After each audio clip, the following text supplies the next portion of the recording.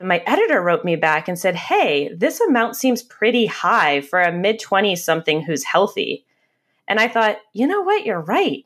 Then it dawned on me, he probably got a whole life insurance policy. You're listening to Financial Grown-Up with me, certified financial planner Bobbi Rebell, author of How to Be a Financial Grown-Up. And you know what? Being a grown-up is really hard, especially when it comes to money. But it's okay. We're going to get there together. I'm going to bring you one money story from a financial grown-up, one lesson, and then my take on how you can make it your own. We got this. Hello, financial grown-up friends. Have you ever had a conversation with someone that in your mind was totally straightforward? The conversation was totally straightforward with no room for error or misunderstanding, super clear and clear to them. They said they got it. But there was one nuance you didn't realize you had been silent to, and they didn't know to ask about. And that caused things to go very wrong. Well, it happened to newlywed author Erin Lowry, and it serves as a real warning to all of us because it can happen to a money expert and her new husband.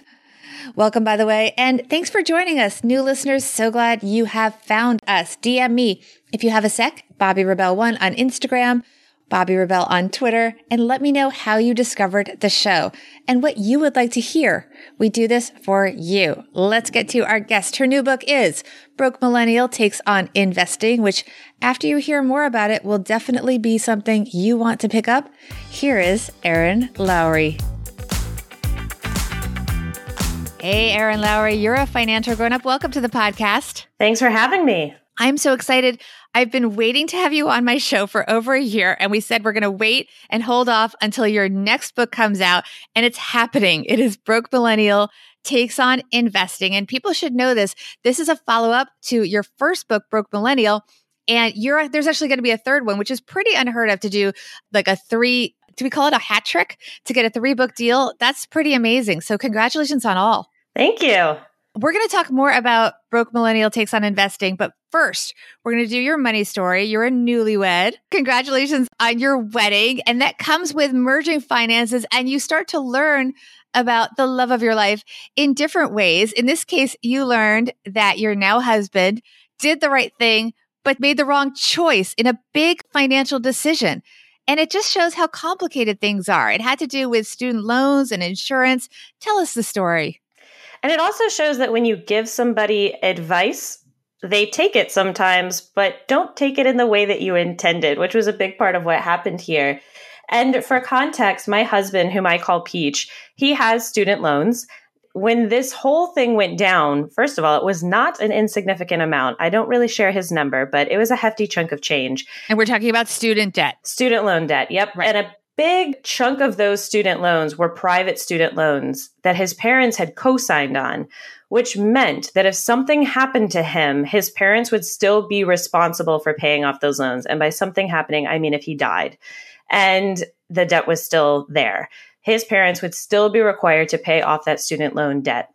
Now, I want to say right now, some companies have changed their policies and started to discharge in debt, and most federal student loans can be discharged in debt, but not necessarily the case with private. And after we had this conversation, this was a few years before we got married, I said, I think it would be prudent for you to get a life insurance policy on yourself because seriously, heaven forbid something happen, your parents are still on the hook for a lot of money and that could really impact their ability to retire. So you should have a life insurance policy that has them as the beneficiaries. Right. And the good news is he took your advice. He did. And I just kind of said it. I wasn't even necessarily like, go do this right now. So he went and got a life insurance policy. And a few months later, I was actually writing an article on life insurance and I interviewed him for it. He told me how much he was paying every month and what the payout would be. And I wrote the article up and my editor wrote me back and said, hey, this amount seems pretty high for a mid-20s something who's healthy. And I thought, you know what? You're right. And then it dawned on me, he probably got a whole life insurance policy. So I go back and I went, hey, babe, what kind of life insurance policy did you get? Hey, babe, let's talk life insurance tonight. So sexy. Such a great topic. He had indeed gotten a whole life insurance policy. And I tried not to get any sort of aggressive about it. I was like, why? He's like, aren't you proud of me? I went out and got life insurance just like you said. And he had actually talked to somebody. He didn't even go out blindly and just kind of buy it. Now, I don't even know if you can literally just buy it on the web. There's obviously steps you have to take, but he did proactively talk to somebody about it and get, quote, advice. And I put advice in quotation marks. And that was where the problem was, is the person that he talked to was essentially pitching him a product. And listen, the pitch on whole life insurance is great. It does sound really good. I get it. But on the back end, this salesperson, and I'm going to call them a salesperson, also probably got a commission for signing him up for whole life insurance. So this is a fiduciary versus suitability conversation. Fiduciary meaning it's in your best interest. Suitability just meaning it's suitable for you. Whole life is suitable for him, but it certainly wasn't the best product for him, what his needs were and what his age was. Even what it is now, it doesn't make sense for him. Can you explain a little bit about why? Why was whole life insurance not right for him? And how is that different from term life, which is what was appropriate for him? Without getting into the weeds on technicalities, a big part of it really is, one, the monthly premium that you're paying on a whole life insurance policy is usually significantly more expensive than term. Significant can be kind of a subjective term, but he was at the time in his mid-20s trying to pay off student loans, living in New York City, and he's a public school teacher. So $25, $50 a month in his budget does make a really big difference.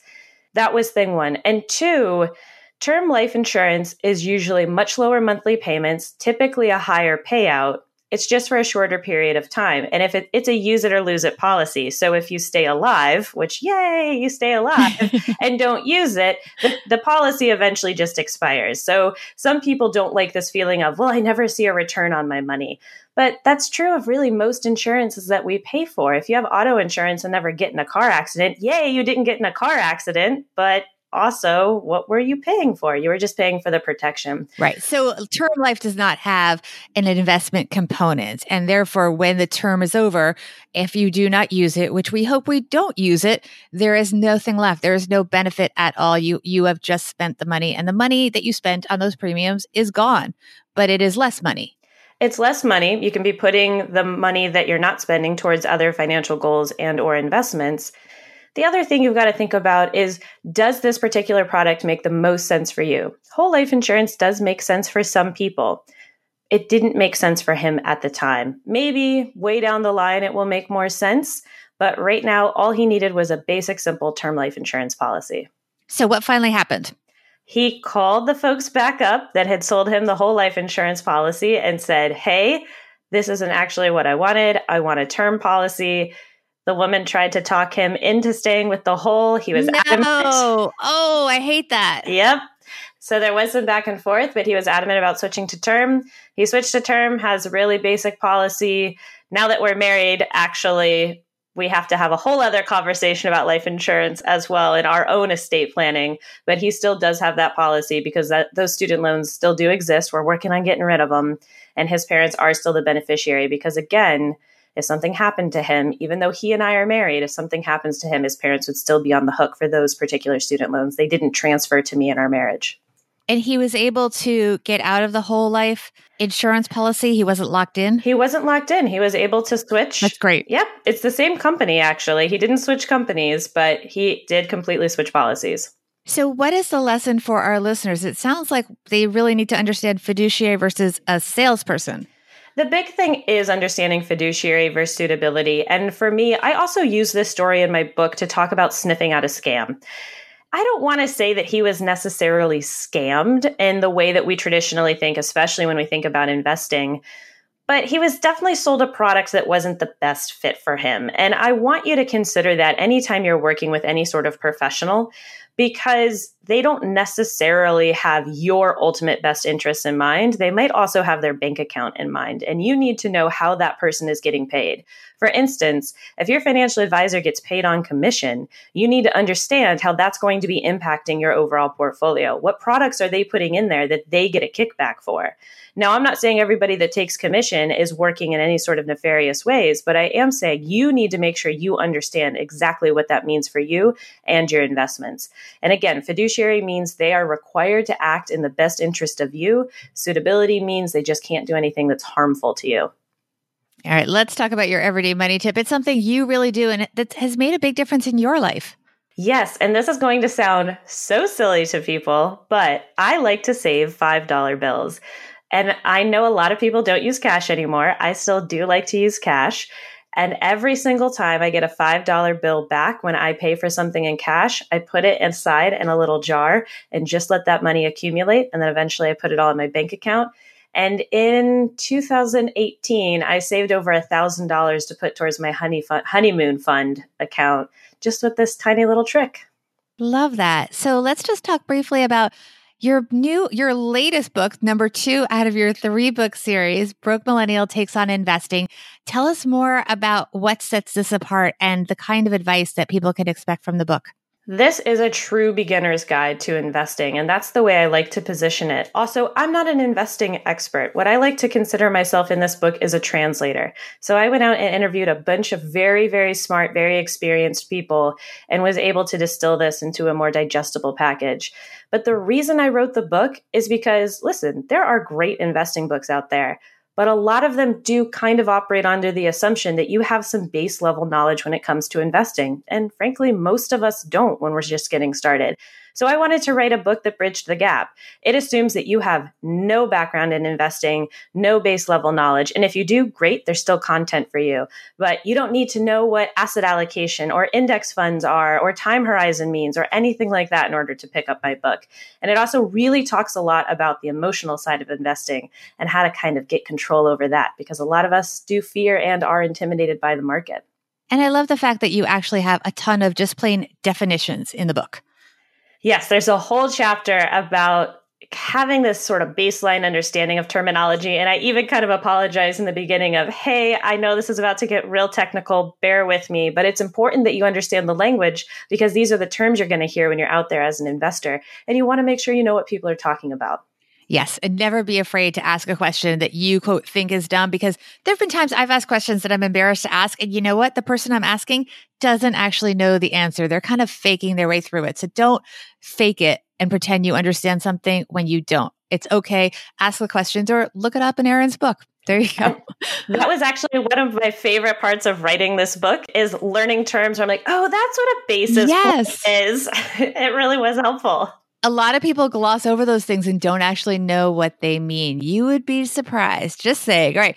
Give us all your socials and where people can find out more about the book and you.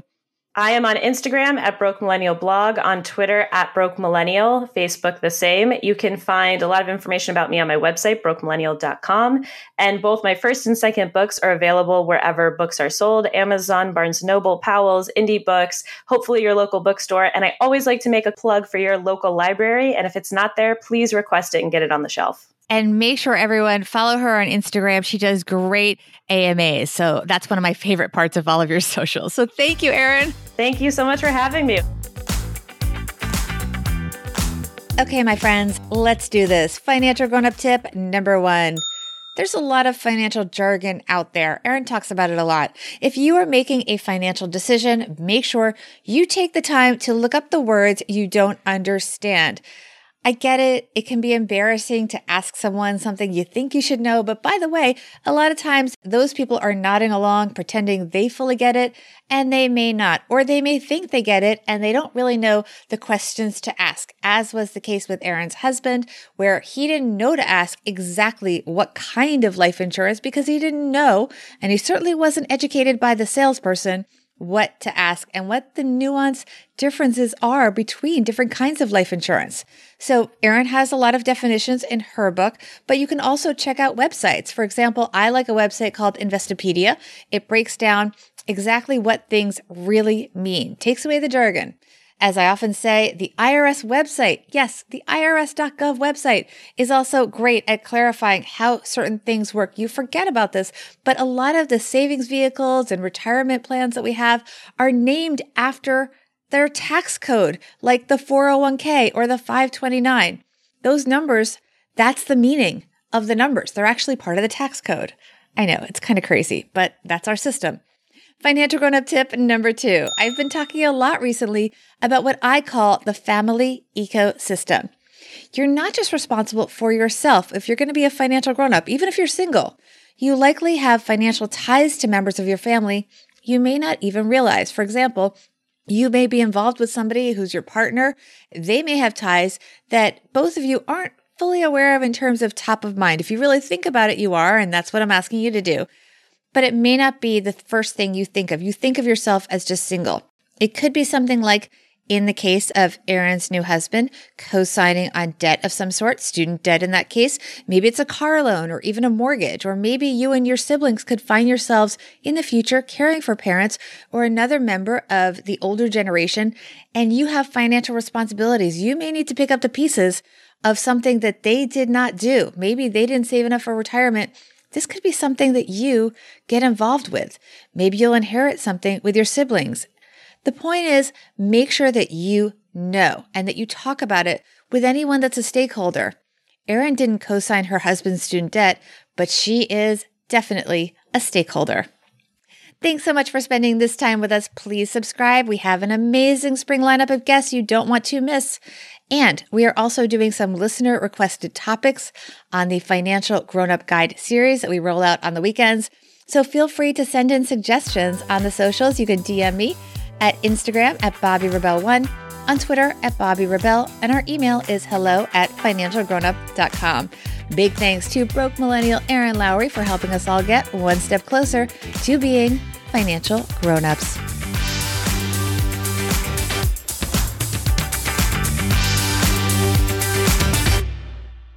Financial Grown Up with Bobby Rebel is edited and produced by Steve Stewart and is a BRK Media production.